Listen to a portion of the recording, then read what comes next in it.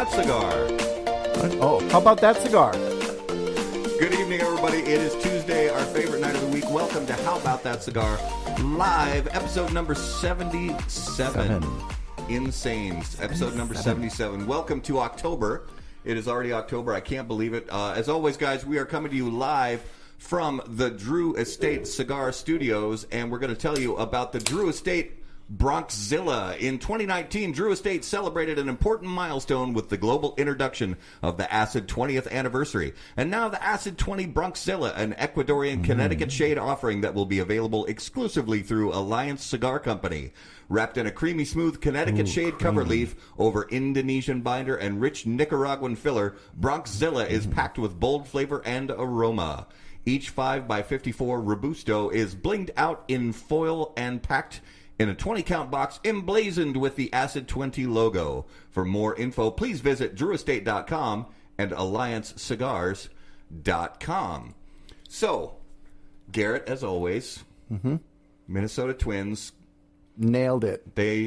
So, we love our team. We love our team. We love our team. But broke last year's record. Broke last year's records. And so, yeah, we already possessed the record for the most consecutive playoff losses by any team in the history of professional sports, not just baseball. Any team, professional sport. Yeah. So now we're up to 18. 18. Yeah. Lucky. Woo! Yeah. So, and it made it hurt even worse that it was the Astros. Oh my gosh. And I'm not going to get into the ins and outs of how I feel about the Astros, but you can tell from my tone of voice that I feel a certain kind of way about it. But that's all I'm going to say about that. I think you're on the fence. So, as for NFL football, my team, beloved Green Bay Packers, are 4-0. But your team has a bright spot. Kind of. I mean, they won their first game. They won a game. Yeah, 1-3. Yeah. Woohoo! Hey, against another 0-3 team. Against another 0-3 team. Like so. I'm pretty sure the viewership for that game was like 2 0-3 teams. Like, oh gosh. And it's funny too because those are like, you remember in years past when they'd have, usually it was the Thursday night games that they'd put the worst games on Thursday nights when it was, back when it was like Tampa Bay, Cleveland and Tampa Cleveland, Bay or something like that. Yeah. When both those teams, Cleveland's, they're doing all right. They're doing okay this year. They are, but it's Cleveland, so just for those of you who are Cleveland fans, love you, but it's Cleveland, right? So, what are you going to do? So this week, again, guys, if you're watching on Facebook, if you're watching on YouTube, take just a minute, share us out to your favorite Facebook cigar groups. Thank you so much for watching. Yes. As always, participate with us. Tell us what you're smoking and drinking in the comments tonight. If you have questions for us when we bring our special guest on, please post those questions in the comments, and any of those that we're able to, we'll put up on screen. So let's go ahead without further ado. Let's get into our special guest segment. And as always, our special guest segment is brought to you by Corona Cigar Company and coronacigar.com. They are the internet's largest and easiest to use virtual cigar store. Corona Cigar Company offers you the finest handmade cigars, humidors, and cigar accessories at the absolute lowest possible price. You'll also find unique and limited cigars containing Florida sun-grown tobacco. As a proud American, president and founder of Corona Cigar Company, Mr. Jeff Borshowitz believed it was possible to bring cigar tobacco farming back to Florida. At Corona Cigar Company and coronacigar.com, you'll find the best selection anywhere in the world of cigars containing this special Florida sun-grown tobacco. If you live in Florida or are just visiting, be sure to visit any of the great Corona Cigar locations in downtown Orlando, Sand Lake, Lake Mary, and also the Davidoff of Geneva Lounge in Tampa. For more info on all of that, please visit coronacigar.com and floridasungrown.com. And ladies and gentlemen, if you would, without further ado, put your hands together for our special guest this evening from Debonair House and Indian Motorcycle Cigars. Please welcome to the show, Phil Zangi. How's it going, Phil? Excellent. Good evening. It feels like I'm getting in the ring. Brother, it's an honor to have you on the show, man. It's been a long time coming. We had some scheduling conflicts a while back. We were going to have you on, but we're glad to finally have you on the show and talk to you about it's you're one of those guys in the cigar business, man, that and we'll talk about this a little bit more in depth later, but you know, you're one of those positive attitude people that just, you know, when things just are going kind of blah, like they have been in 2020, maybe a little bit, you know, talking to a guy with an attitude like yours kind of gets us back on our feet and gets us ready to go again and face the world. So welcome to How About That Cigar Live. Hey, thank you guys so much. It's an honor. I'm always humbled that anybody who wants to talk to me anymore. You know, after doing this so long, you know, you meet so many people, and it just always seems fresh that it's just humbling. And I just thank you guys for even thinking about me, putting me on here, you know. And it's just, I just enjoy people. That's what my biggest thing is. I just love people. I love everybody, you know. Absolutely. And, I mean, it's positivity mixed with reality, mixed with the empathy. You know, there's all that stuff going on. And right now in this world, it's just tense. You know, I see it in every avenue. Even I live in the Dominican Republic, and I've been here now 15 years, and I was, you know, off and on, but lived like 6 years in Honduras, in Nicaragua, but was down there for 10 years, you know, back and forth. So, just been through a lot of crazy stuff. But this day and age, what we're doing now. But what also I see is there's a lot more communication going on.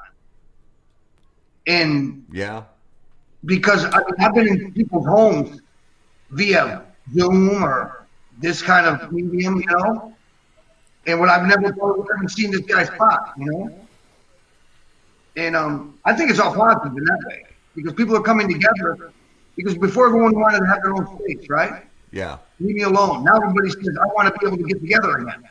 Oh, absolutely. So it's almost a positive coming out of a negative. So, so you're coming to us from your home in the DR, and tell us what you have fired up, what you're smoking and drinking along with us this evening. I'm not drinking anything right now, but I'm smoking a Debonair Habano Robusto. And I just, these are the ones that they export, you know, that I just don't put the bands on there. It's my headset, you know what I mean? And then I was pumping on this other thing we were talking about earlier, the Echo Premium. I got that here. So yeah, Garrett and I are firing up this special project that we're going to talk about in a little bit. I will tell you that just the first two puffs, I like it a lot. I'll say that much. Me gusta. It's a shade, too. Ecuadorian shade. I left that thing sitting, man, for all that time we talked, and it's still lit. Yeah, still going. So, Phil, you know, one of the things we like to talk to our guests about, and we like to give our viewers and listeners a chance to get to know you. You know, you were really, from the times that you and I have talked and other interviews that I've seen with you on some other cigar shows, you really do, you know, have one of those stories where when you were born, you were already really surrounded by cigars and premium tobacco. So give us a little bit of an idea of you know, your cigar origin story and kind of, you know, what it was like being born into premium tobacco and always having it around, and how that led into when you started first enjoying premium cigars for yourself, and what that was like for you. My grandfather, my father, all my uncles. I mean, there's a picture somewhere with me in my bassinet at my christening and all us Italians around smoking, you know. My father was a member of the World Humidor Society of Dunhill. My grandpa was. My dad was a bookmaker, so he frequented every cigar shop you can think of.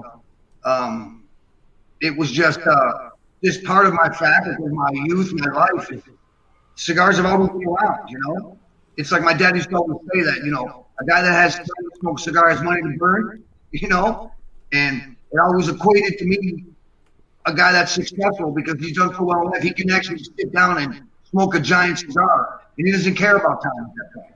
Yeah. Because he's got somebody else helping him, or he's done it already, or he's just got something involved in his life where he's got time. And that's the thing that none of us can buy. You can't save it. You can't put it in the bank. There's no stores that sell it. Time is the most expensive and valuable thing in the world. You know, and if somebody can actually take one of my products or anyone's product, cigar in general, But to take my product and use their precious time to enjoy something I made, that flatters me beyond the recognition. Yeah. Can you remember the that first time for you? Because we all have that first time, whether we grew up around tobacco or not. We all have that first time when we sat down and cut and lit and started to enjoy our first premium cigar. And for some, that first cigar was a great experience, and for others, maybe not quite so much. So, what was that first premium cigar experience like for you? It was, I probably was 12, 13. And my dad had humidors all over the house. They were just part of the furniture, and they were all beautiful stuff. He did have style. Yeah. And it was a Dunhill, maybe a Corona, nothing crazy. And I watched people smoke, and I haven't been around, so I know you didn't inhale it and all that stuff. And did I enjoy it? I don't know. Yeah. Did I understand what I was really doing? As in the pleasure I get from them now, the nuances and all that? Absolutely not. But I liked them, and I always did. Even one of my high school years, I'd have cigars, and I smoked with my buddies. And my friends were like 18. People were just like, you look like you're not, But I always enjoyed it because it just tastes good. Yeah. Well, and it's such a there's something about the experience of a premium cigar, and really any premium tobacco product, whether you're firing up a pipe or a premium cigar. Yeah. There's something about that experience, and especially now with everything going on in the world, 2020, a very strange year, and just taking those moments to really reflect on what's going on, to focus on your goals, to and especially now cherishing that time with friends and family, sitting around a campfire with cigars, sitting around a glass of scotch with cigars, whatever it is. Those are it seems like the last 8 or 9 months have at least for me, I'll say, have really made me focus in a little bit more on kind of savoring those moments with the cigars. Even though during the day now I'm smoking more cigars than I ever was, just because I have more time to do that. Truly. And more availability, not working in an office building, being able to work from home. But what do you find yourself on a regular basis? What are those moments, those cigar moments for you when you don't have to worry about a blend, you don't have to worry about a project, when you can just sit down and focus on the smoke of that one cigar right then? Watching movies, watching Netflix, stuff like that. Yeah. What are you Netflixing? Man, I just finished an American Murderer. Did you watch that? Yes. So man, good. What the? I got angry. I was like, I knew it. I'm a Sherlockian, so I binge watch Elementary 20 times. Watched everything Sherlock ever made. Like the Enola Holmes was good. Yep. But for me, it's like also a cigar. It's like a great movie because it's suspension of reality, right? So that's what you're basically touching on, Matt. Is that when do I suspend reality for that moment that I can go inside myself and either be quiet or be inside my own thoughts, work through things? Cigar's great for that. But yeah, for me, it's up here where I'm sitting now. It's like I have this big patio. I'll sit up here and chill. Yeah. Or really watching movies. I watch a lot of stuff, man. That could be 8 segments. I'm like a voracious reader and I'm a voracious watcher, Love it. Are you Netflixing anything right now? I'm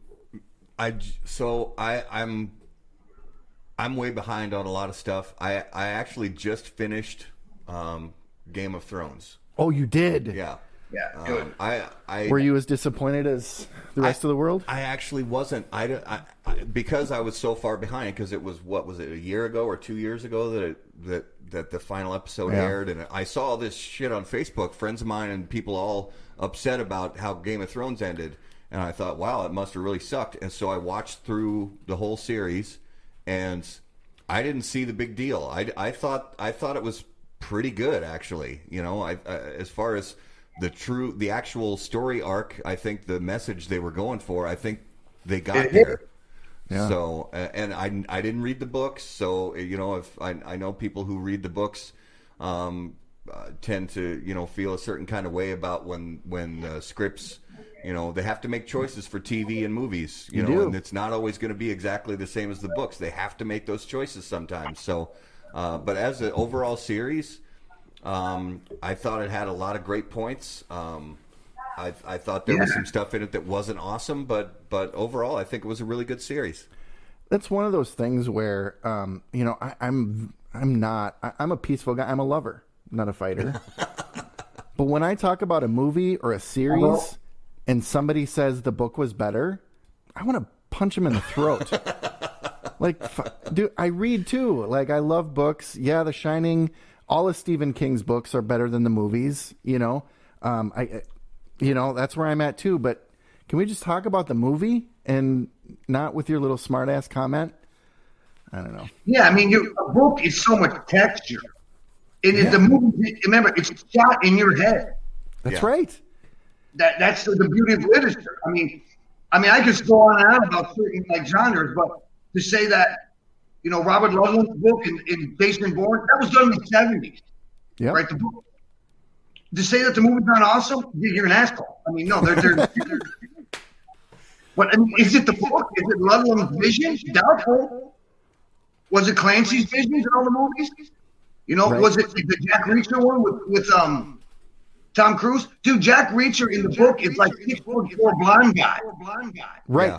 Yeah. Like swole, like out of his mind. They say it's like a bag of walnuts covered in skin, and that's not Tom Cruise. Right. Right, but so I mean, what I'm really a dick about is Sherlock. Okay. I lose it because I'm really into it and I love it. I mean, it's not just a character; it's the whole thing of the deduction and the genius of it. Yeah. Yep. Him being so flawed, but also being so amazing of a person, And That latest series. Cocaine when he was bored. I mean, people don't really. It's just crazy. Yeah. And you read like, what? He's got like a Persian slipper jammed full of tobacco and he's smoking. It's like, why would he use a slipper? It's just so strange. But I mean, when they interpret things, like what upset me deeply was that I love Will Ferrell anyway, But when Will Ferrell did that with the guy there, with the thing that he did like Step Brothers, I got mad. I wouldn't watch 20 minutes of that movie angry. Yeah, I actually haven't seen that Sherlock Holmes parody, and I'd have no desire to see don't it. either. I heard it was one of the worst movies ever made. That and it's shameful. Yeah. A guy like me, I only watched like 20 minutes, but I got physically mad. I was like, I did an event with Will Ferrell called College for Cancer, and it was him and Kevin Spacey at Bighorn Country Club out in California years back. And the nicest guy you ever want to meet. He got his wife and the kid. He was like, but if I ever see him again, I'm like, dude, wow. Speak to the anchor man. What the you messing with, starts going on up and going. That was a slur. Right. I mean, Like, and it's not like. see, I'm a weirdo. So I mean, I know it sounds really strange. And who gives a shit what Phil thinks about Sherlock Holmes? But I do. I like it. I mean, I totally get it. Yeah. And it would have been different if he would have approached it like Adam Sandler when he went into, what is that one? Love, what is it? Love Actually or Punch Drunk Love? Are you talking Adam Sandler? when he did that real movie, and he wasn't the freaking comedian. He wasn't. That was Punch Drunk Love. Punch Drunk Yeah. Love. Yeah. When the 9/11 one, like his wife died. Yeah. Yes. Yeah. That was freaky. That was bad. And he was solid. Well, that was one of the. I mean, the reason. So that was a Paul Thomas Anderson movie. He's the same guy that made There Will Be Blood and Boogie Nights. And Right. As far as I'm concerned, he's one of the best in the business right now when it comes to directing movies and telling stories. I think There Will Be Blood is maybe the best movie of the last 40 years. Dude, that movie's not for everyone. I mean, I had to take. Oh, that's for sure. Yeah, but as far as dramatic movies, I'll say it's one of the one of the best of the last 40 years, maybe the best for me. It's intense. No, it's intense, and it's based on William Randolph Hearst, right? No, it's based on the Gettys, or one of the big oil people. Yeah. It was based on that. He was great. He was so bad. The last scene is insane. When he's in the bowling alley, and he just still a roughneck drunk and killed the guy with the bowling pin. What did he say? That's it? Or he said, I'm finished. I'm finished. Yeah. Just hammered Don Lee, Honduras drunk. I've been there. You know? Just like cowboy drunk. You know? So, I'm finished. That's true. That's so good. I love that line. So, all right, that's my fault for getting off on that, but we're going to do that, guys. We're going to do that tonight. We're just going to talk and have a good time. We're having fun. So, thank you. Going back to into premium cigars and tobacco. So how, what were some of the ways that you first started actually working in the business, where that was your job, that was your task, that was your career, and did you have any career aspirations or other careers you worked in prior to premium cigars, or was it always about tobacco for you? No, I mean, the catalyst was in high school, I refound an Indian motorcycle. It's a long story, but I met a guy that lived on my street at Dana Point, and he had the trademark, and I was doing retail trades in high school for extra credit. So I did a project where I was printing T-shirts, and I asked him if I could use the trademark, and he said, cool. So I was making like $1,000 on the weekend selling T-shirts, and I convinced my father to get me motorcycles. So the guy gave me half the trademark for $1.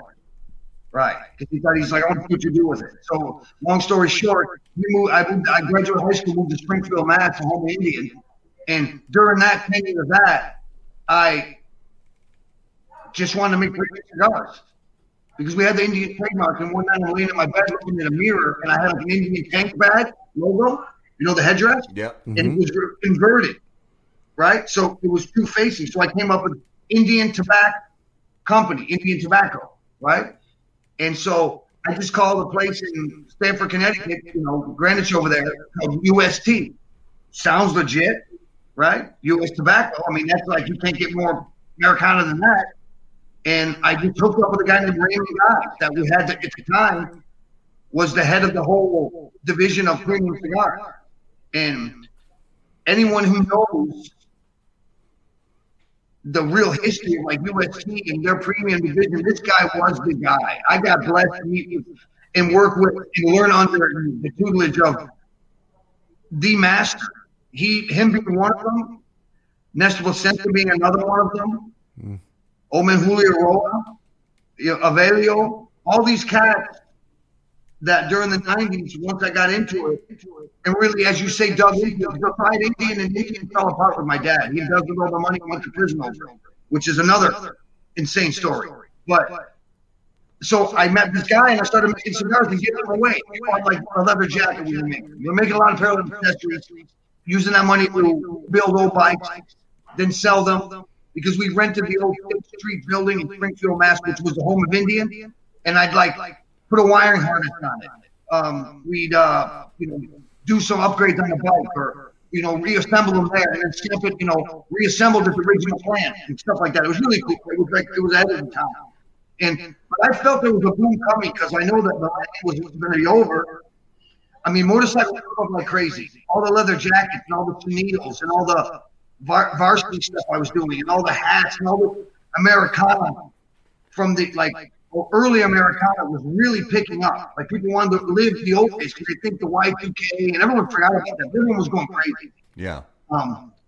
That's why champagne sold out. There's no champagne left. Everyone was trying to live in the 20s. So the cigars just were a natural progression. And so I started making them and giving them away. And by the time I got out with my dad, I mean, I had lost everything. And I ended up in North Carolina moving furniture. And I had a bunch of cigars made. So I just sold everything I had, sold my Corvette, my guns, everything I had that was worth value, and I pretty much moved to Honduras and found another factory because UST was making my cigars at the time. But they dropped me like they dropped Nestor Miranda from Miami Cigar with Billy Gaffoli Flores, which they ended up suing years later. I found out they lost money. Me, I didn't have to rub it together. How am I going to get a lawyer? I just said, okay. So I just by chance, Raymond, again, sends me the RTTA manual, right? And I saw Honduras Cuban tobaccos. So I called the place. It's an office in Miami. Long story short, it's a law office. I end up hooking up with the people. I fly down there, and then that's how it began. Within 72 hours of me being in Honduras, I'm in jail in Nicaragua being a contraband smuggler. It's crazy stuff. It's Indiana Jones, Romance in the Stone, mixed with Blow, mixed with all the weird shit movies, Fear and Loathing in Las Vegas. I mean, I'm like a young guy now. I started when I was 18 in 1991. I graduated high school at 19. So I'm only 38 now, and I've been in business next year 30 years. It's just like surreal. Yeah. And the people I met then, and their kids now are running it, and they're ballers. Or the other side of it, and 85 to 90% of the people I met then, I don't have no idea where they're at. Right. The boom was crazy, huh? Yeah. And me, I had Indian tobacco, and I met a guy named Roger Patel in 96. He became my partner. We grew Indian tobacco to insane levels. In 2001, I resigned. In 2002, RP was born. And the guy right behind me, the Drew Estate, Jonathan just sleeping on my couch in Honduras. He was in my wedding. Tattoo Pete Johnson used to work at the Grand Evander where I launched Indian, and that was my dad was out of prison. My dad used to buy cigars from him. I'm the guinea Forrest Gump. That's what people say. That's the best way to explain it without getting too long-winded. There's a picture of me. Like, there's Benjamin Franklin. What's up? There's Bill. I got like a wig on. Like, I'm driving the spike in the Intercontinental Railroad. Right on. See, because I've always been very interested in other people more than myself. And I know I'm talking a lot, and I'm basically what this format's for is that, but I really love what you guys do. Anyone. I'm interested in the weirdest shit, but I've had to later in life use the actual Sherlock theory of that mind addict. Have you ever heard that theory? Where you won't have so much stick in the attic, right? Like Sherlock Holmes was a genius at like botany, in chemistry, but you'd ask him about what football team was doing good. Yeah. He's like, why? Who? Right. Because he says the space is so important in my head for stuff I need. I'm not going to put anything in my attic to clutter it. Yeah. No clutter, right? And so later in life, I'm still weird. I go on like rabbit hole shit on all kinds of weird. Lately, it's been collie stick fighting. I can get into it. Just weird. Like knife making, and then this strange stuff. Extrema with my sons with that training, but then it gets back to like I don't know if I need that in my space, so I kind of like get to a level of something that I'm familiar enough with it that I enjoy it, and then I go to something else because I can refer back to it, And of course, I'm getting off on a tangent. See, I apologize. No, it's all good, and honestly, yeah. I can relate to that in a lot of ways. Whether it's because my number one, obviously my number one hobby, passion outside of my family and my faith is premium cigars. So, collecting and reviewing and writing about and interviewing you guys and all the different people in the cigar business, that's obviously number one. But same with you. I find myself having so many other interests, whether it's, I'm right now gradually starting to learn a little bit about wine. I've also gone down the same rabbit hole as you with going on YouTube and learning about knife making and learning about all different kinds of metalworking and forging and then it's just but I got into these guys restoring toys. Have you ever seen that? Seen what now? Restoring old toys. Oh, yes. Oh, yeah. Love those guys. Soothing, calming shit. Yeah. I'll watch it. I'm like, I want to see this. I got to see this. And the talk is all rusted. And it's like, And Who there's is this guy? There's this one guy. He's dedicated his life. I mean, I respect him. Yeah. And there's this one guy. He restores old tools, and his channel is from Sweden, I think, or Switzerland. I think it's Sweden. And channel. I'll give him a shout out. His channel's called My Mechanics. Yes. And he restores old tools. Thank you, and son. I mean, these tools, you look at them and you're like, there's no way that tool's ever gonna work again. And he goes and he doesn't talk. All he does is It's my son. Hey, what's up, buddy? So all he does is go through part by part, disassembling the old thing, removing the rust, removing the scale, replacing any parts that need to be replaced, and then putting it back together. And it's better than when it was brand new. And he doesn't say a word during the videos. He doesn't speak at all. And I just sit there watching these 20 or 30-minute long videos, mesmerized by the whole process. I'm telling you, man, it's that really soothing. It is something about that. I mean, I don't care what anyone says. It's like watching people cook's one thing, but when the guy fixes like an old axe, then he makes the leather scarab and stuff. I love that. Like, I always do that. I'm like that. I'm that weirdo who always comments, man, I love you, man. That's you. Yeah. You know? Much respect to you. Or this guy. I believe I'm an art teacher as much as, I'm working with a dying art every day. Yeah, and that is true. Premium cigars being a dying art. But this other guy, I sent Garrett this video last week. There's these young guys that have this metal shop in Montana.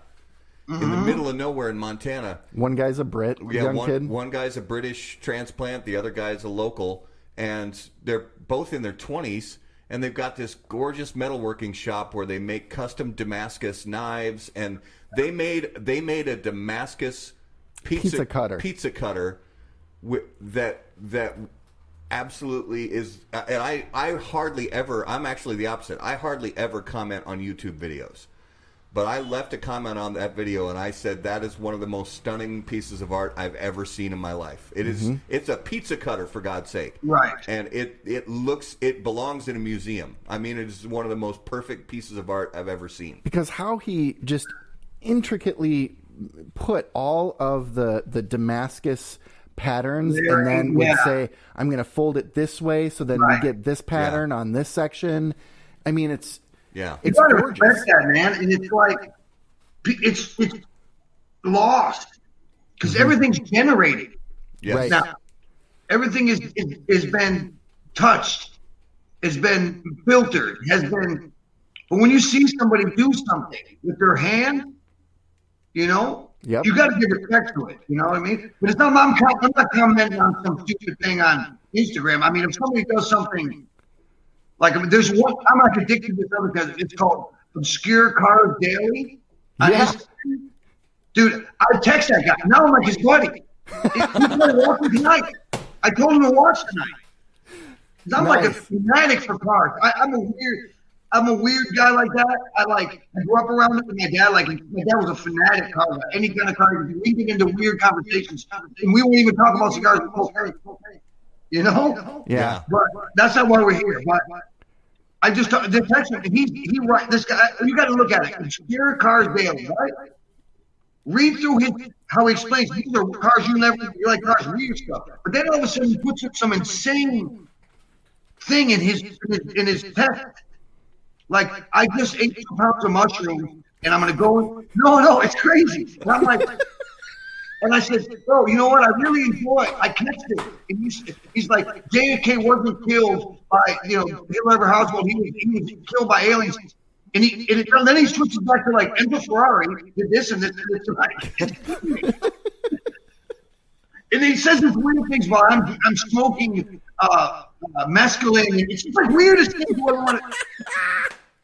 Do it, read them. If you know what I mean, you'll give me much respect again. And then we started to talk.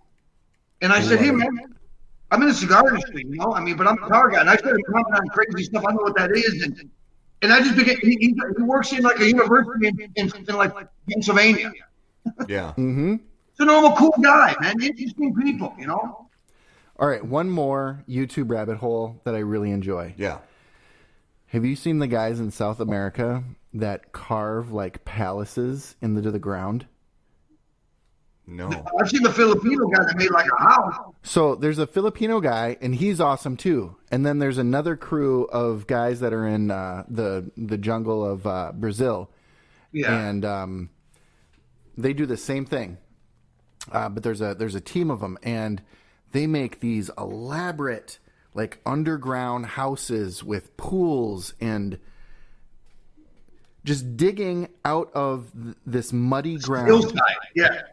And the perfection of the walls and the stairs, and it's mind-boggling. And they'll have like a... When you watch that, think about how the guy goes, you know what, man? Let's not go out. Let's go into the jungle and dig out a fucking mansion. Now, that's what gets me. It's like, how did that guy come up with that? Right. And he convinced his buddy, go, hey, man, let's just grab some boards. These guys don't have great tools. I know they don't. Right. It's like a plank Yes. and like a dowel. Like, Yeah. you know? And all of a sudden you're done, and you're like, I want to live there, man.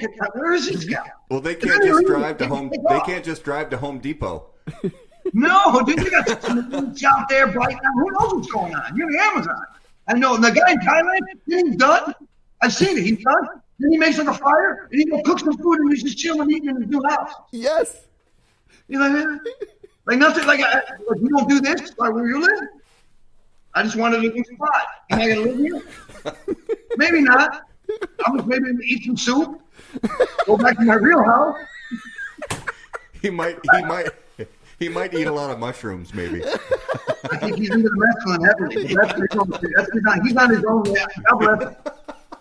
You have to be able to come to dig a hole like that, you know? Well, being in the rainforest, he could just pick up a frog and lick it and probably Right. get the same effect. Yeah. Pure ayahuasca. Yeah. So man. All right, wrap it whole time over. I want to check in real quick on this cigar and have you talk about, you know, this project a little bit that we talked about before we went on air. And I'm really enjoying this cigar a lot. Ecuadorian Connecticut Shade wrapper, which is I think it's a wrapper that is, thank God, starting to see a little bit of a renaissance. Yep. You know, it's regaining some of its popularity again. Because I think for a while power was king and nuance was lost, and in the premium cigar world, and so having cigars with nuance to them, I think is important. And so tell us a little bit about the Echo Premium, and you know how it came about, and what consumers can expect from it. Well, I always believe in good omens, and that was sent to you guys incorrectly, but I believe that it's correct. Now, Yeah, it was divine intervention. because it forced me to have somebody to try it, besides people who bought it, kind of like a review, or kind of my peers, or whatever you want to consider each other, you know? I was telling you earlier that you got your 250 to 356 Cuban sandwich, meat fill, bundle, you know, ruin your palate for price point stuff, which I don't blame people for doing, because you know what? It is what it is. And then you jump to the, was it 6 to 8, now it's 8 to 10 price point. There's no true Echo Premium, blue collar premium out there that is consistent. Mm-hmm. You know, you might get hit or miss. You might get something that somebody did buy from a factory that they got rid of, right? And there's some other people out there who do that, and then they put it in a package and they call it some weird name and make you pay $15 for them, right? There's that. Or there's what I'm trying to do, is I'm trying to target basically, it's not I wouldn't say factory direct, but I'll explain to you what I explained to you guys earlier. I've lately did a lot of reorganization in my life, and it was even upgraded during this whole pandemic. I got to really dig deep into staying home and doing things. And my new partner is the largest tobacco grower here, right? So I can get materials that are super high quality, right? And in turn, take away boxes, bands, advertising, travel expenses, all these things that go into the cost of a premium cigar, right? And then instead of making it cheap, take that money and apply it to the manufacturing processes in the cigar itself. Hence, economical premium, eco premium, right? So basically what you're getting is all the cost of what it would have cost to make the cigar with the box band and everything else. Now it's all focused on the cigar itself, right? Yeah. No frill. Blue collar opulence, right? And that's what I'm trying to do. And that's what I think that I would want, as putting myself in the consumer's shoes. If I was in a place where I didn't know, or another brand I liked, and I knew that was what that was, I'd be like, it's a go-to. It's the McDonald's, man, period, you know? Yeah. Well, I like that term, blue-collar opulence, you know, because it's you know, even, you know, those of us who, you know, regardless of what our financial situation is, there are times that we just don't want to spend $12 on a premium cigar, but we want the same experience with, you know, and sometimes you pick and choose which things you're gonna, as a consumer, I'm saying we pick and choose what we're going to go for in a particular cigar purchase. Just take an individual cigar purchase, and you've got artwork, boxes, bands, presentation, which we talked about before the show. We love all that stuff, and it's very important. But there are times that you would rather put that money of your purchase into just focusing on the tobacco and focusing on the smoke itself. Just stripped it down. Yeah. Right? Lighten the load. Like we were talking about earlier about making the car as fast as you can. Right? Look at it this way. This is another way, a good way to look at it. Okay. You go to the best steakhouse, right? You buy that prime steak, cowboy, tomahawk, bone-in ribeye, whatever the term they want. You know, there's 100 terms for the same steak, right? Mm-hmm. They throw on the grill, all that stuff. That's $250. You go to your local butcher, buy the same cut of meat, same steak, put salt and pepper on it, throw it in your grill, cost you $25, right? You cut out all of the guy has to pay the lights and the rent and the wait staff and all that, right? But what experience do you want? Sometimes you want that steakhouse experience. Exactly. You want to wear the wingtips and put the fly watch on and go out there and look and be seen. Yeah. But when you just want to eat a good piece of meat, you go buy your stuff, you throw it on your grill, you control it. The narrative is your narrative. Yeah. Yep. I'm trying to make the Eco Premium, the cigar's the narrative. There's no airs to it. Yeah. If you want a banging stick that you can enjoy, that's truly medium, right? It's not too strong and it's not too light. Yeah. The blue collar opulent, man. It's the blue collar premium. It's an Eco Premium. And that's what that is. And that's what you're smoking there. Are these on the market yet? In Canada. Okay. And they're coming to the States to be in California soon. Okay. Nice. And I've been talking to a lot of people. It's going to be going into the mass wholesale. Not really cataloged yet, but eventually it will. But I'm just trying to get it to the more wholesalers. Yeah. That deal with smaller cigar shops that sometimes buy from like the Baron Dutch or the one gentleman there, you know, Tom Sullivan, you know what I mean?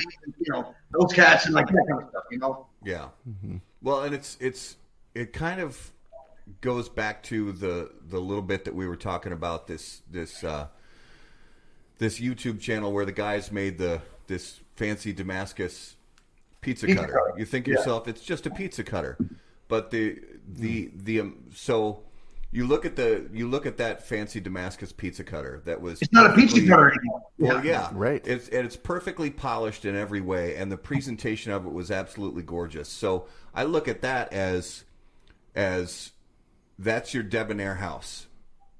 Because it's not only is it meticulously crafted in even the smallest, tiniest little detail that you think, why on earth would you put so much thought into such a mundane little detail? And it's because It's because, and some people sometimes they think you are weird. Why would you put so much time and thought and effort into such a mundane little detail? So, and as far as looking at it from a cigar perspective, with Debonair House, you've got the absolutely gorgeous regal presentation and the look of the bands and that's that style. That's Debonair. And then at the same time, that same craftsman who put all that money and time and all that presentation into that pizza cutter, he could make just a plain kitchen knife, but with materials that are still of the highest quality. But he pulls back the reins on the presentation a little bit, and he just focuses on the materials and the sharpness and the durability. Absolutely. And it's the same kind of thing. It's the same kind of thing. It's manufacturing process. It's like the Debonair ideal. I mean, it's the pursuit of authenticity. We've talked before. I mean, that's what my whole goal is. I mean, I don't make cigars anymore. I make reasons for people to enjoy their lives. That's always been my thing. Yeah. And I'm trying to pass on as much hard work and let me take the reins. So when you get it, it's effortless. Right. And I mean, it's pursuit, man. I'm trying to make the best cigar ever made by man. That's my pursuit. Yeah. Yeah, look at that, dude. Oh, that burl hand. You got like a boat. Look at this sweat, dude. Yeah, so it's got a burl handle. It's got mastodon ivory. Mastodon ivory. And it's we'll probably like $5,000, right? Well, he made it for a client. It was a commission job from a client of his. That's insane. Yeah, it's so. It what is the name of that channel again, Garrett? It is Alec Steele. Yeah. Steele.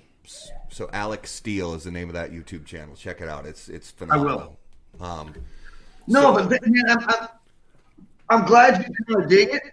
And it's like some people just think I'm crazy, but then once they get to know me, they're like, "This is how I am," And I've been around long enough that first they think I'm like the most interesting man in the world, then they think I'm full of shit, and then they're like, I belittle myself because I'm a recovering alcoholic and I've made every mistake there is to make. That's why I'm an expert, I guess, and I'm just as dumb and as smart as the next guy. And I mean, I've now learned I can choose my problems, which ones to solve, and not try to solve everybody else's. But it goes back to my true joy. Like you were saying, what's your fun? It is the cigar thing, man. Yeah. Mm-hmm. It's the manipulation of these leaves. It's actually watching guys make it. Like now doing the Echo Premium project, took all the fanciness out of it. So this is bare bones cigar making. 101 masterclass with these old school cats. Yeah. Which I learned in these grimy like little factories. I mean, they're not polished, fancy tour-worthy places. They're a working factory. Yeah. It's like a machinist shop or a blacksmith shop. Yeah. You go to a true blacksmith. I mean, the guy's filthy. Right. His nails, he's like right on, man. Yeah. He's sweating. He's got that forge. He's hammering at it. But when you're talking, he's like having a conversation with you. Yeah, man. Yeah, my kids are great. Yeah. Kids are good. My wife's making tacos. It's beyond his. It's his muscle. It's his mind memory, muscle memory. Yeah. Yep. It's second nature, as they say, right? That's right. Right. And that's what I think everybody has so much critique. I'm not about criticizing people and all this weird stuff, but people just need to find the unknown niche, right? Yeah. And you get these fake bullshit, positive thinking people on the internet that they've done nothing, and they want you to be like you got to go to somebody that's failed and done these things, and really been successful and then been unsuccessful many times. It's for me to believe it. I mean, Norman Vincent Peale, Napoleon Hill. You're looking at these guys, these are prolific guys. These are the 30s during the Depression. They came back and wrote this book, lost everything, came back. And they're still relevant in this time period, Mm-hmm. Yeah. But people, find what you love and you'll never work a day in your life. No, you're going to work a day. you're going to work your ass off in this life. Oh, absolutely. Right? But you're not here long. You know? Yeah. You're going to go around this bubble. It's only going to spin so many times. Like Eddie Van Halen died today. Yeah, that's... You know, and so in our era, I mean, you remember that. Hot for Teacher and all that stuff. I mean, that's like quintessential stuff. You know? And he always would say, you know what, man? It's a short lap. Yeah. Run it good, you know? Well, and he was one of those guys too that he focused on his craft his whole life, and you know the next level. You know, and you know, with guitar, you talk about muscle memory. You mentioned muscle memory a few minutes ago. That's, I mean, he gets it down. He had it down to the point where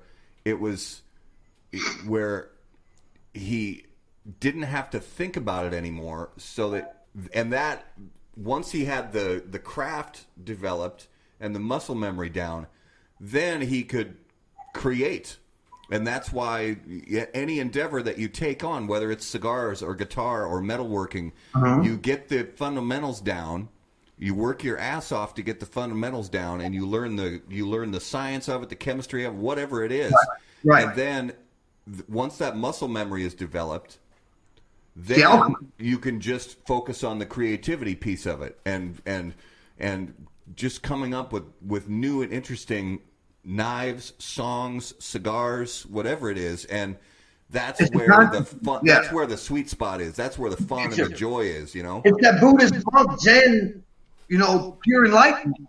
Yeah, I mean, you'll be lucky to reach even close to that, any of us. Mm-hmm. Because you don't have 30 years to sit and breathe.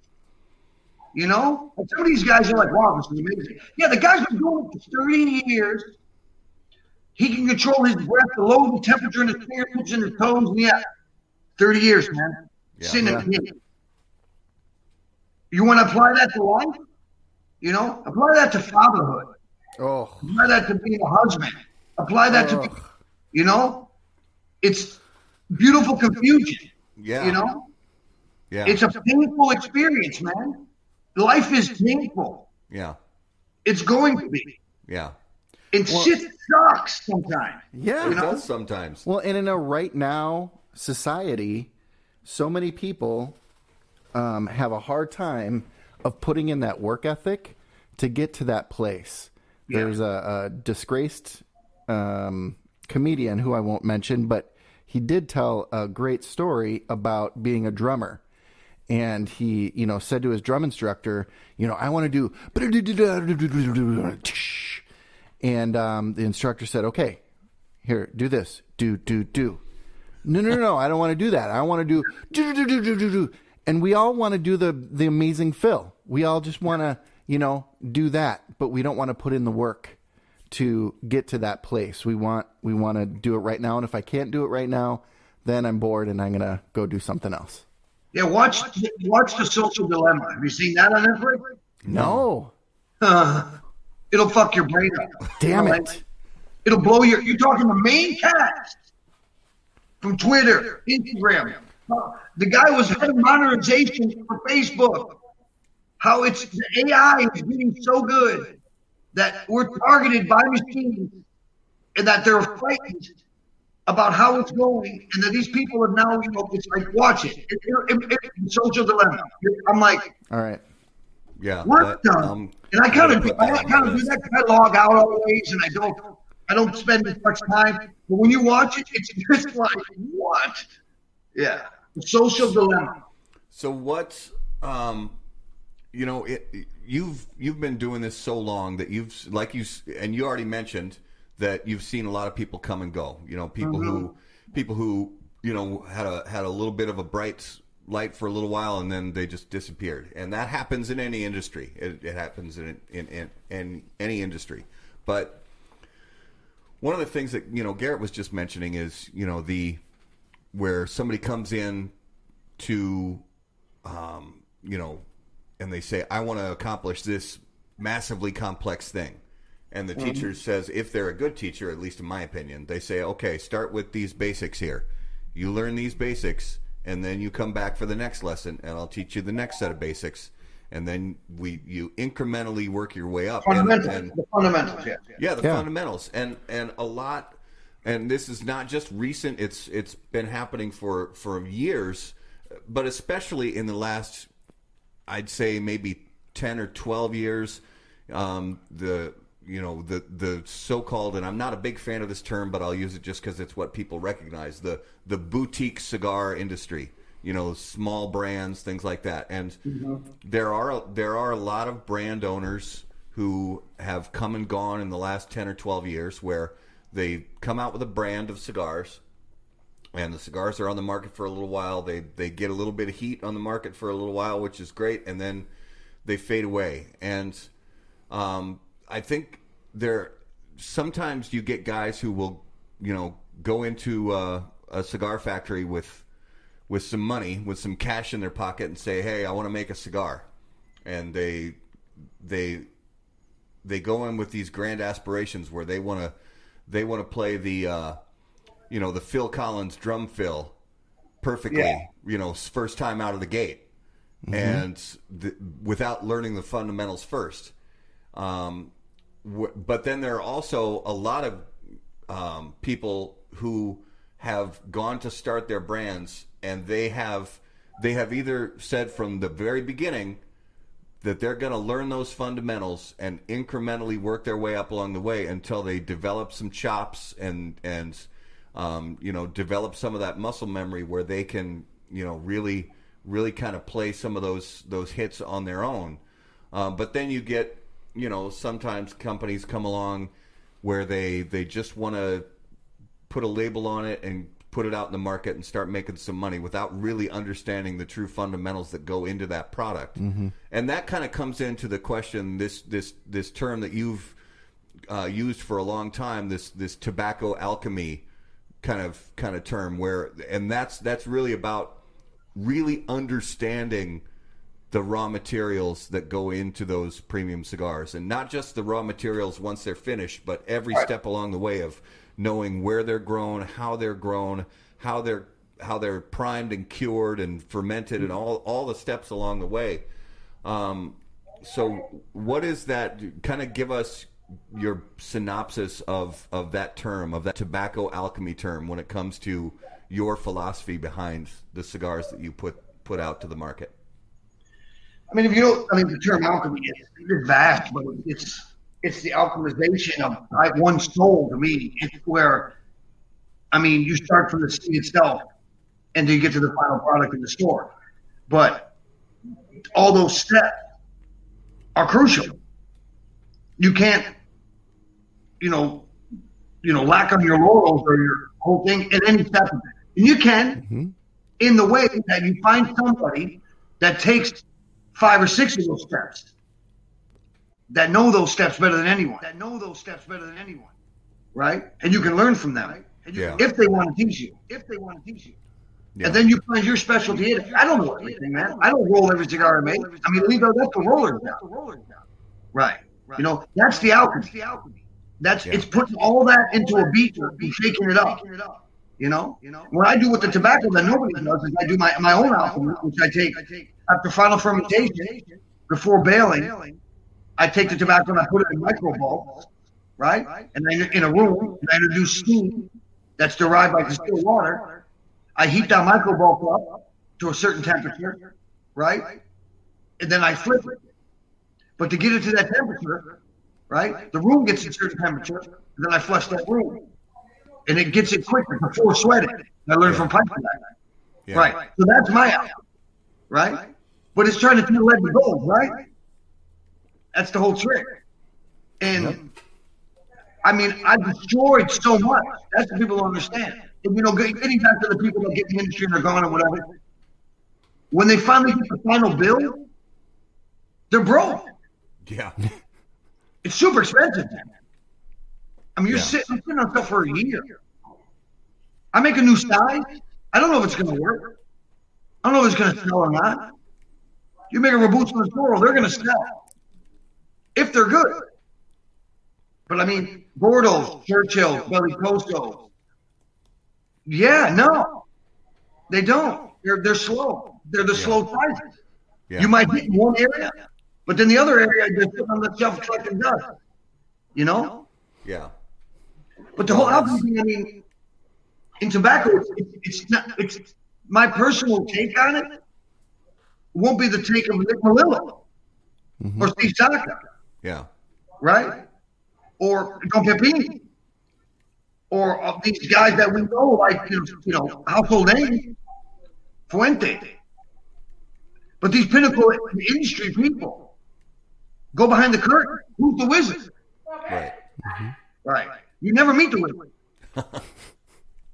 You know what? Yeah. And I don't want to be the wizard.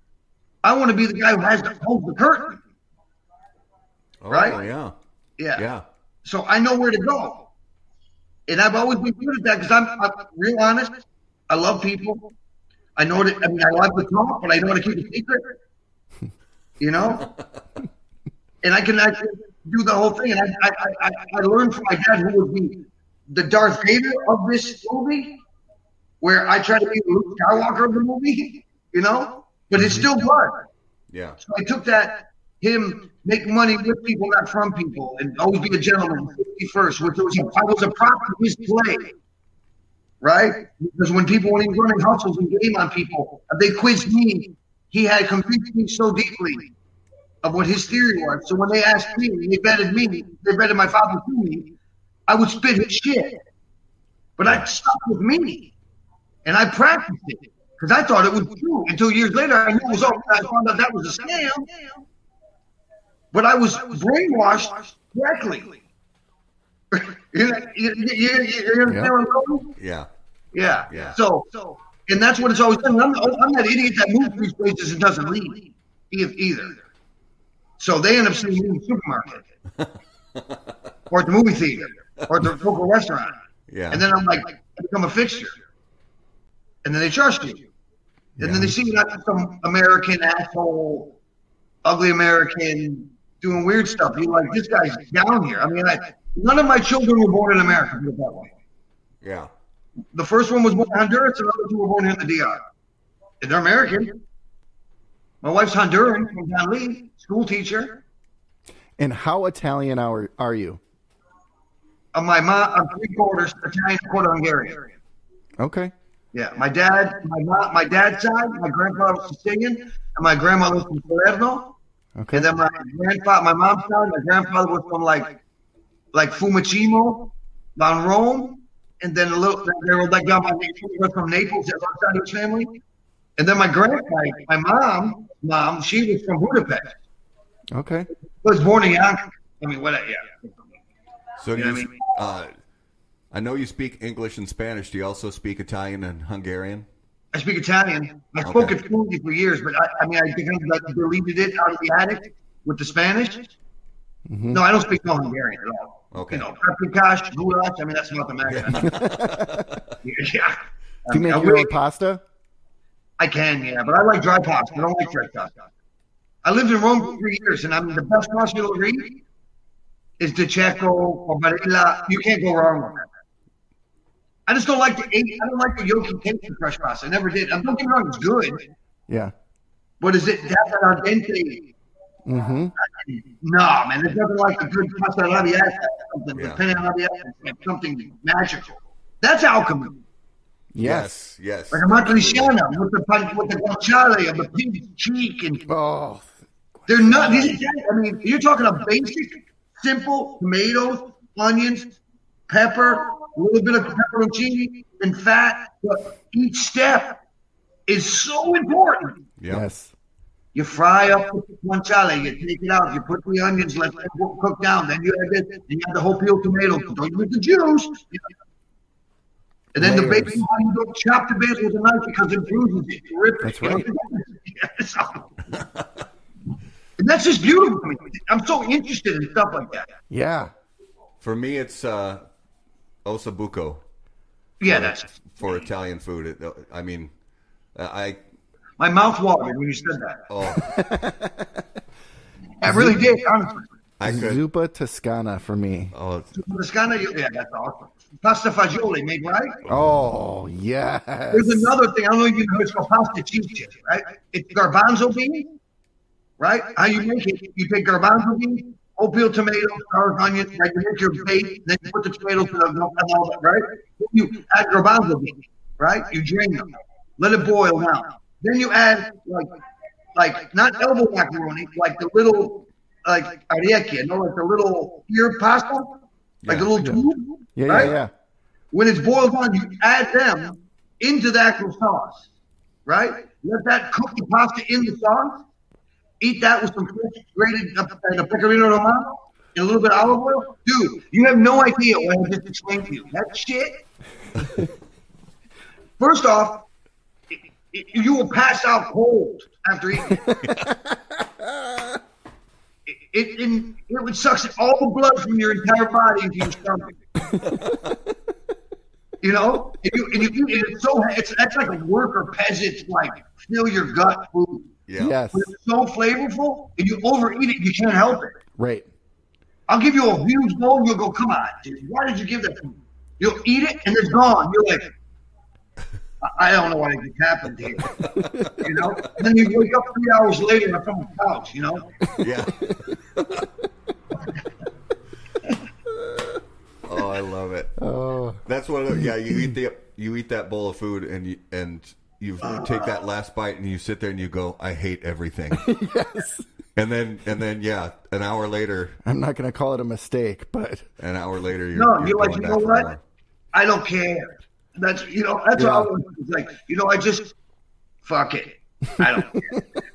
I just did this. I'm owning it. yep. I'm gonna pay probably later. You know. But see, I mean, I'm freakishly about like training. Like I've gotten addicted to it. Like, once I got sober, I read a lot. Like if you show me something better, I'm going to do it. So they always say like everything is like a habit forming in 21 days. So if you're getting sober and you work out, your endorphins and the dopamine in your body will help you stay sober. Dude, I've been working out consistently for like 15 years. Oh, I got addicted to it. Yeah. And during this, everyone gave me, dude, I dropped like 17 pounds. Wow. Just working out with my son. We made like a father and son YouTube channel. Just bored. Oh, nice. Yeah, it's fun. Hitting the I should bag. start- Up here at the gym or whatever. See, it's just like, yes, I probably can take things to the extreme, but I mean, I feel good about it, you know? I just like it. I mean, I push myself. I might work. I mean, you know what? I don't care what anyone else thinks about me. I care what I think. there Right. you go. Yeah. You know, I want to be better myself. I want to be a better man tomorrow than I was today. I want to be a better husband, a better father. When I go at night, whatever else when I pray, when I say my thanks, my grace, whatever you call it, thank you for one more day in this bubble. Let me be better tomorrow. Just give me the desire to have the desire to do the next thing I don't want to do, Yeah. because that's what makes you go farther in life. It's that desire to have the desire. Yeah. There you go. You know, Yeah. that's the old Loyola guy. You know, that's the whole that dude was like insane. He was like a warrior and like a philanderer. And he said one day he broke his leg and it didn't feel good when they reset it. It's a great story. You know, I mean, I can get into weird shit, but it's like these are like 1,500 people doing stuff. Became a saint Yeah. because he wanted to become a saint. Garrett's microphone's falling apart. Sorry. Well, You guys live close to each other? What's that? You guys live close to each other? Oh, Yeah. yeah. Yeah, we've been friends for 6 years. yeah. Yeah. Same town, right? Pretty close. I'm like 20 miles south. Right. Whose house are you in tonight? It's my Where's the house. studio? It's your place. Matt's. Yeah. Yep. Sweet. Yeah, so Garrett and I got hooked up on we actually met online on a cigar discussion board Yeah. and found out we lived close to each other, and he said we've got this thing called merch. We meet every Wednesday night, and it's called Man Church, and we get together and we talk about Jesus and we smoke cigars. Beautiful. So I said, dude, that's right up my alley. I'm in. Where is it and when? And I've been going ever since, and we've been friends ever since. That's awesome. Yeah. So There's another Netflix thing. It's called the what the heck is it again? I'll think of it. I'll send you it. It's Christian, yeah, but it's like it's just these guys at DC that've been around forever. That like run it all. I'm gonna send you. It's kind of frightening too. You're like, what? it's Jesus or nothing. It's like their thing is. Yeah, it's interesting. I'll send it to you. yeah, send it. Yeah. You watch it. So who you mentioned a little bit, about some, some notable people, in your life throughout your time in the cigar industry. But who are some of the mentors that really stand out that helped you along the way and helped teach you what to do, and even maybe some who taught you what not to do? Nestor Placencia. Yeah. That's a good one. Yeah, no, I mean, I tenured under him. I was at that factory for years with him, and he opened the doors to me. He told me, I'm not going to show you anything, but you can go find out, basically. So I was one of the only clients that wasn't a partner that had like an office in this place and during all the Indian tobacco years. That old man, Raymond Guy, freaking genius. See, that's what taught me the tobacco business. He didn't really teach me nothing about tobacco. Yeah. There's a business inside this whole thing. It's another level. Yeah. There's been a lot of those are two of the key ones, but then there's been a lot of different. Julio Rojas, a smart guy. Oh yeah. And there's a lot of people that I learned what not to do for them, which I won't mention because they know names they've only honored, right? Yeah. Yeah. I've learned a lot. I've learned what not to do from way more people than I've learned what to do. Yeah. Well, and it's one of the. I mean, we close every show with it, but our sort of motto is burn cigars, not bridges.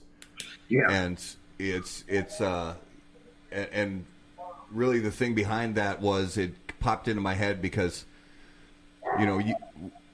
I was having a disagreement with a friend, but we were having that disagreement over cigars.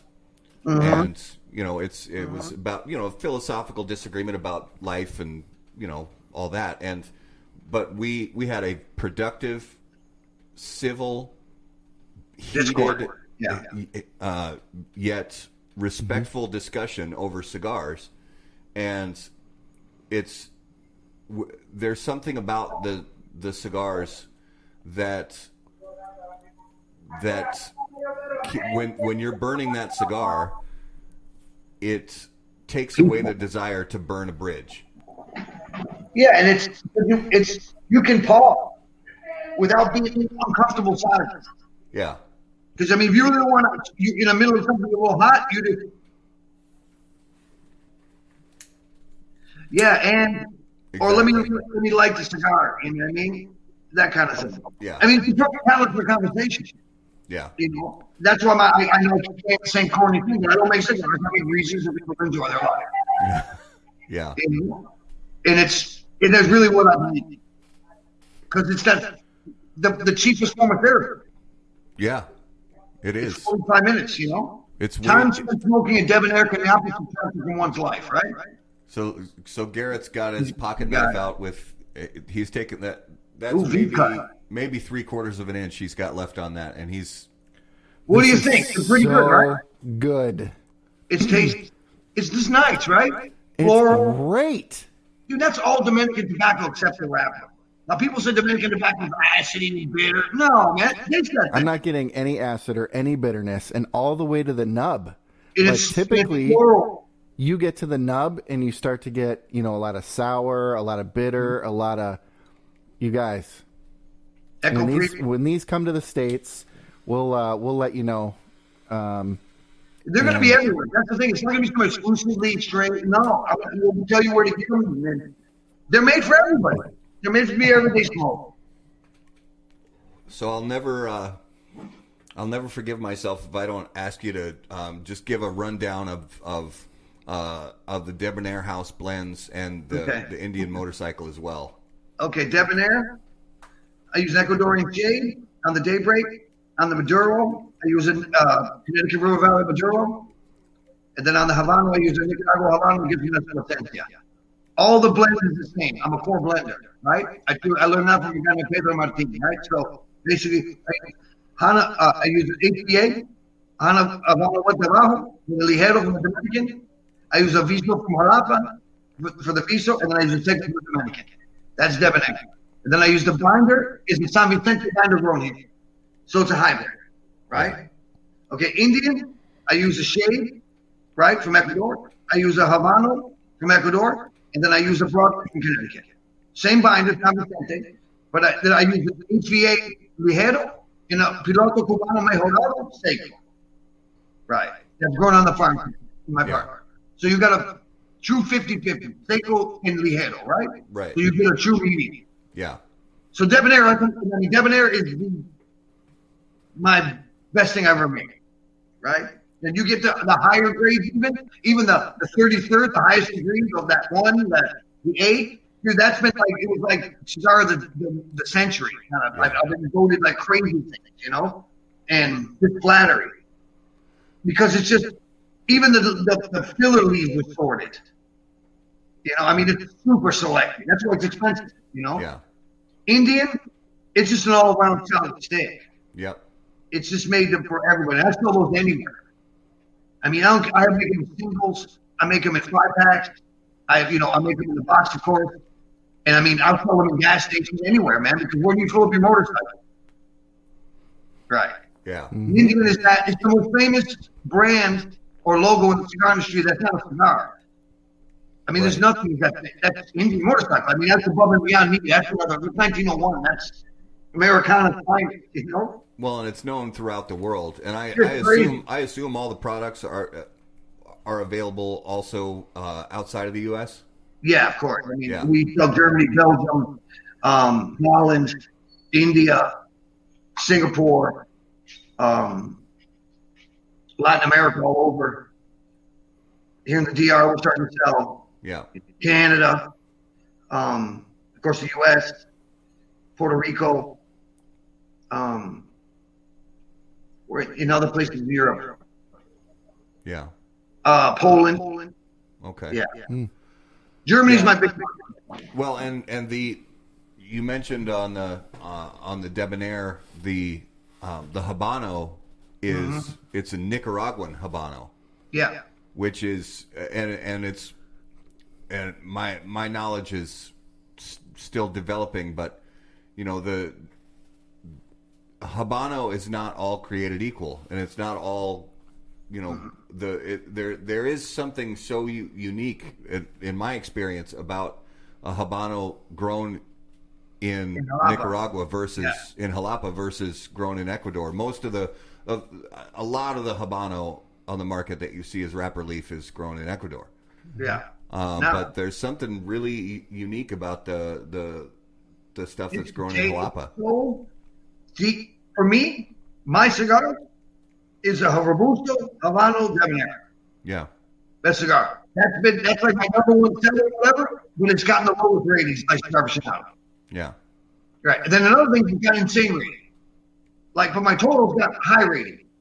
But across the board, you're going to get some. You'll see. It's nothing compares to it. It's pinnacle shit. For me. But maybe some others, that's crap. So I don't know. I mean, my opinion is like, opinions are like noses. Everyone's got one, you know? Well, and you answered my next question, which is your go-to cigar, and that's the Habano Robusto. As I'm smoking right now. Yeah, because it's just that Habano or Toro. But most of the Robusto. Yeah. It's just beautiful. It's beefy, prime rib, fatty, you know, no aftertaste. That Habano has that sweat funk to it, you know? Yeah. It's just deep and savory, you know? Whereas the Maduro is sweet, raisiny. Right. Exactly. And they're drastically different. Yeah. The same blend. And then the Daybreak, it's creamy. Yep. Because I get that in Ecuador and Connecticut that's aged 2 years. So it's not that high yellow. So it's kind of golden. Yeah. You know? So let's move into this week's Smokabulary word. And as always, Smokabulary is brought to you by AJ Fernandez, Born and raised in Cuba, AJ Fernandez now produces unparalleled premium cigars in Esteli, Nicaragua. The day-to-day operations at Tabacalera AJ Fernandez are managed under the watchful eye of Mr. Fernandez himself in order to ensure superior quality. The AJ Fernandez portfolio of premium cigars provides blend, strength, and flavor profiles to match the preferences of any premium cigar consumer.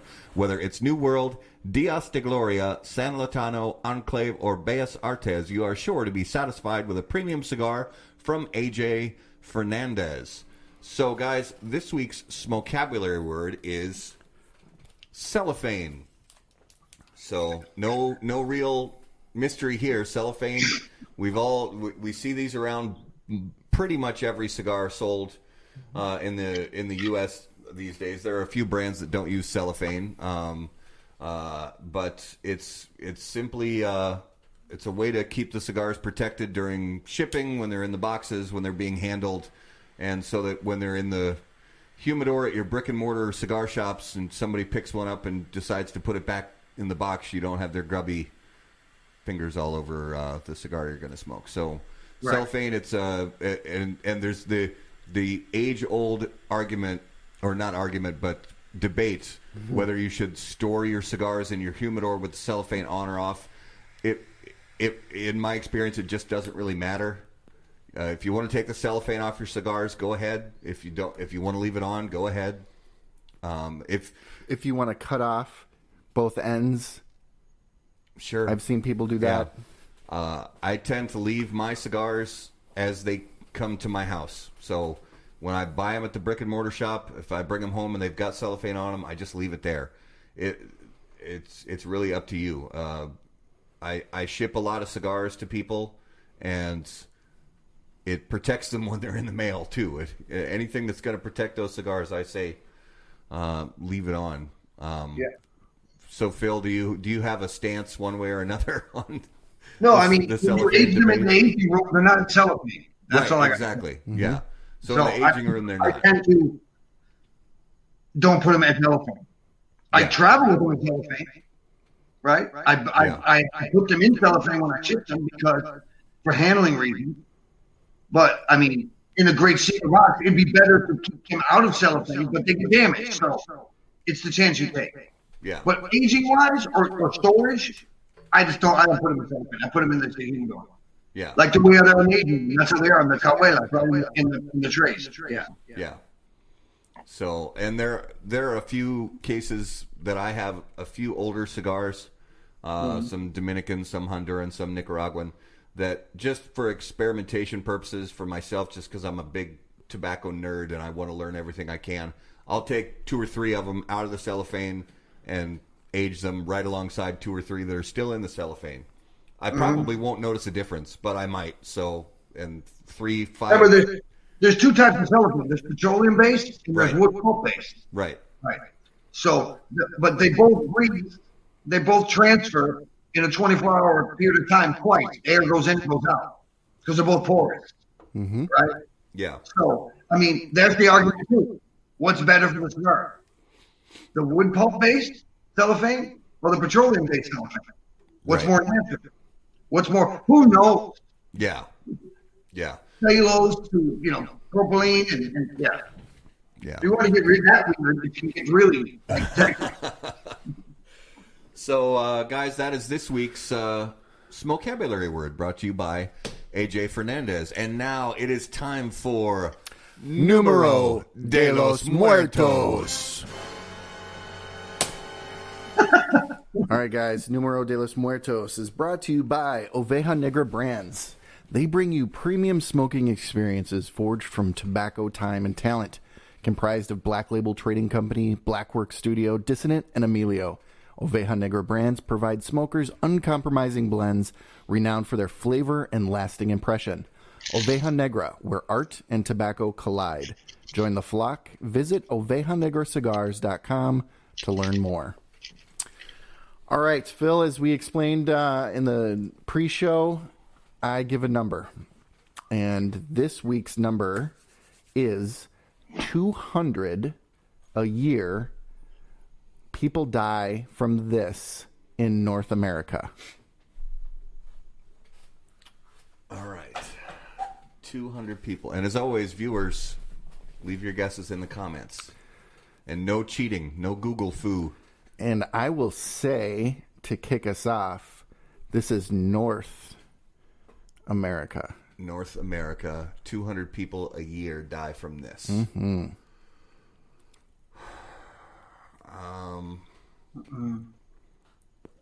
It's not a big thing because there's only 200 people.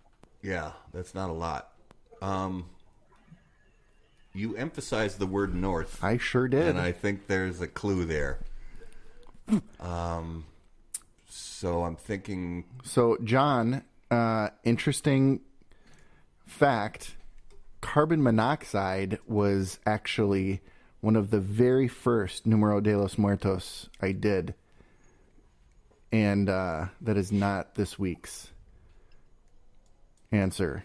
Josh, bison attacks is also not the answer. Not the answer, but a great Great. guess. I love it. I love that guess. And I'll say it's the closest so far. Ooh. Okay. I'd say 200 people died by hitting a deer. You are getting close. Moose attack. I'm going to give it to you. So it's moose. Nice. So most of that is accidents caused by hitting a moose. And there's like a handful of people a year that do get trampled by moose. Most of it is Alaska. Yeah. Some of it is Maine. And the rare person up in, the border between the U.S. and Canada. But most of it is Alaska.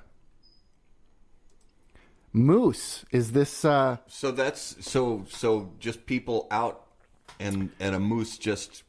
Yeah, so in, on the highways in Alaska, if you're coming around a bend 60 miles an hour and there's a moose...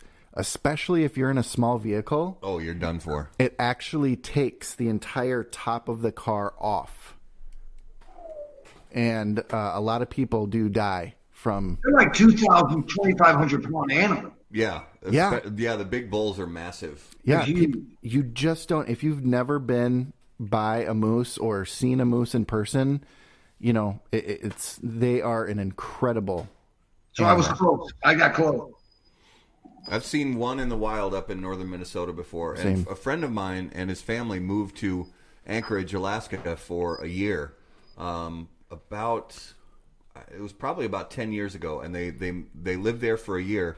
And they regularly sent videos and pictures of moose in their front yard. They just wander around the neighborhoods. Yep. They're as common as squirrels are around here. And actually, John, it's Holy Bull. Usually these are, the big bulls. But I'll take cow. Yeah, I guess. the cow. That's the female. It's the female. So yeah.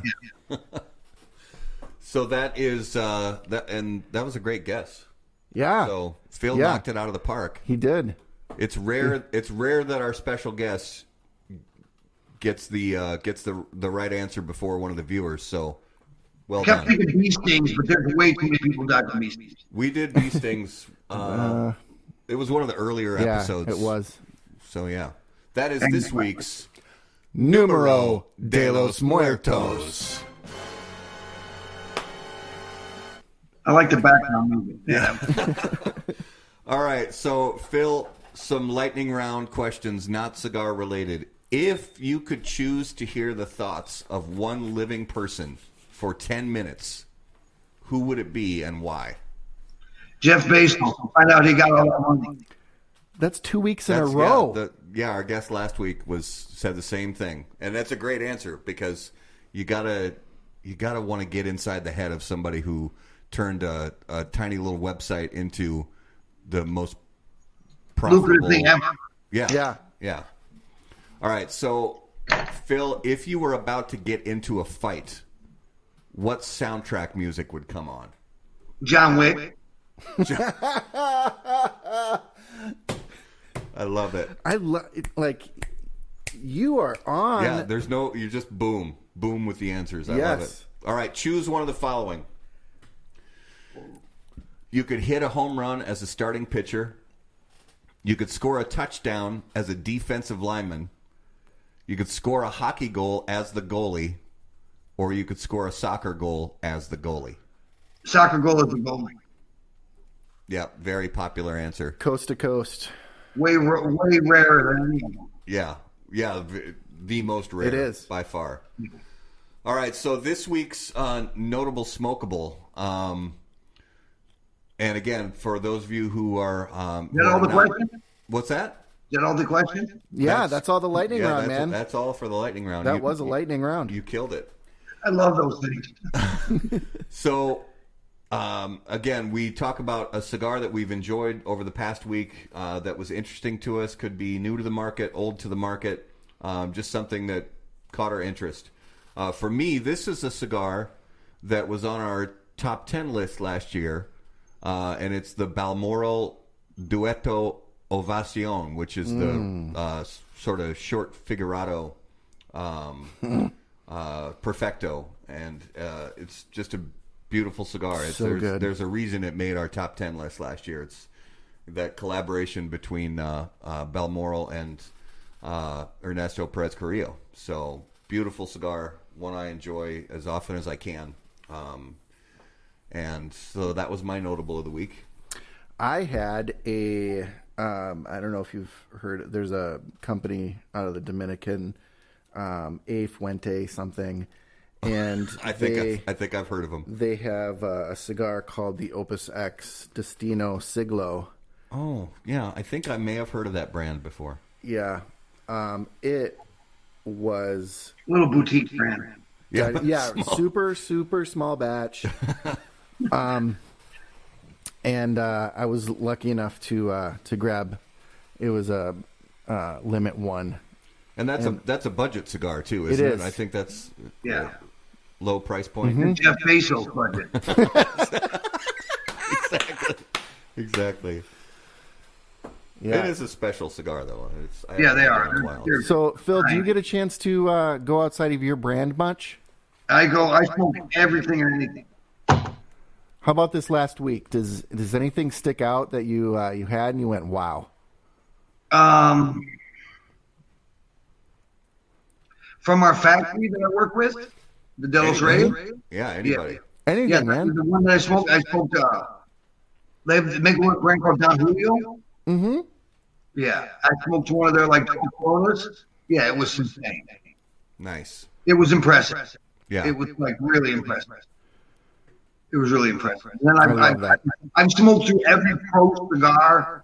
Like I've gone to them all these years. I have all those boxes, and I got short for a minute during the pandemic. Yeah, I just puffed tough on all the stuff.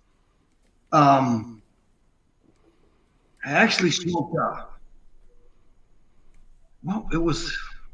God, wasn't it an Upman or something? It surprised me. Okay. I was like, wow. Mm-hmm. I wasn't expecting that from one of the bigger outfits, Yeah. And and the last week was that Don Julio. It was insane. Okay. John said the Superfly, That's which Superfly. I agree with that. That Oscar Valladares. Yes. That's a good cigar. I really like that one a lot. Not only do you get like the disco music when you pull it out, but it is a great cigar. Yeah, it is. Very good. He's a great guy. Yeah, I like that guy a lot. He's a good guy. He actually is in the factory when I left UST and went to. That's Honduras Cuban Tobaccos, ended up, when that all went apart, Oliva was there. No, he got it. Yeah. And he's doing a great job. Yeah.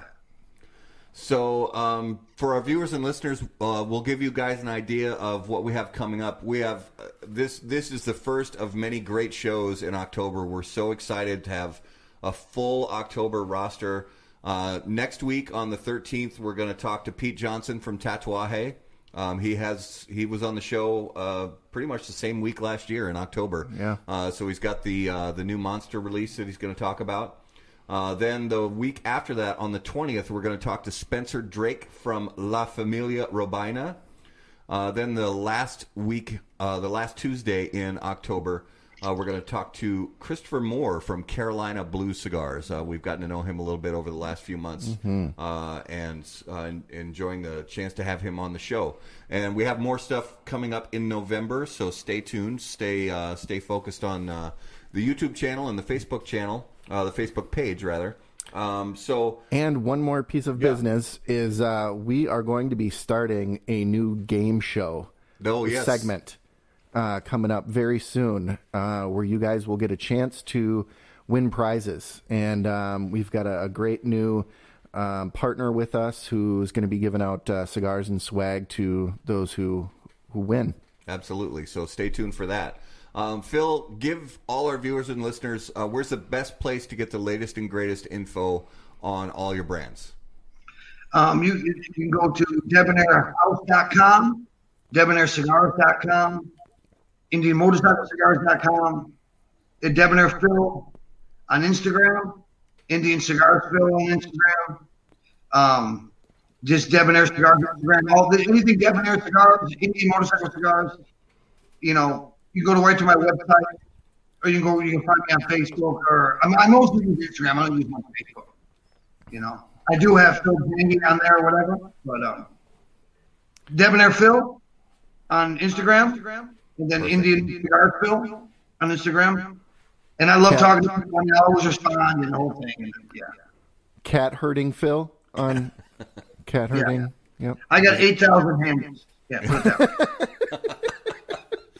Phil, brother, we had a blast tonight on the show. Thank you so much for being on with us and you guys are all talking. I love this. I love this stuff, man. Thank you. I love good conversation. It's really, really, really great, man. Absolutely. You guys are good guys. So fun. Absolutely. We'll have you on again and keep the conversation going. Whenever you want, man. That game show thing sounds interesting. I'm all for that. Yeah. Awesome. I'm into that. So all our viewers and listeners, as always, if you have any questions, you can send us a message on Facebook. Follow us on social media at HBT Cigar. Send us an email directly on the website, howaboutthatcigar.com. And until we see you next time, burn cigars, not bridges. Thanks guys. Thank you.